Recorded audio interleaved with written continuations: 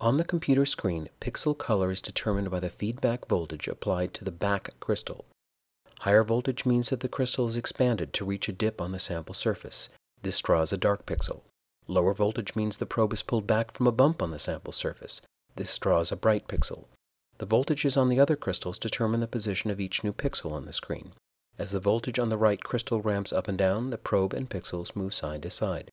As the voltage on the lower crystal increases, the probe and pixels move steadily upward.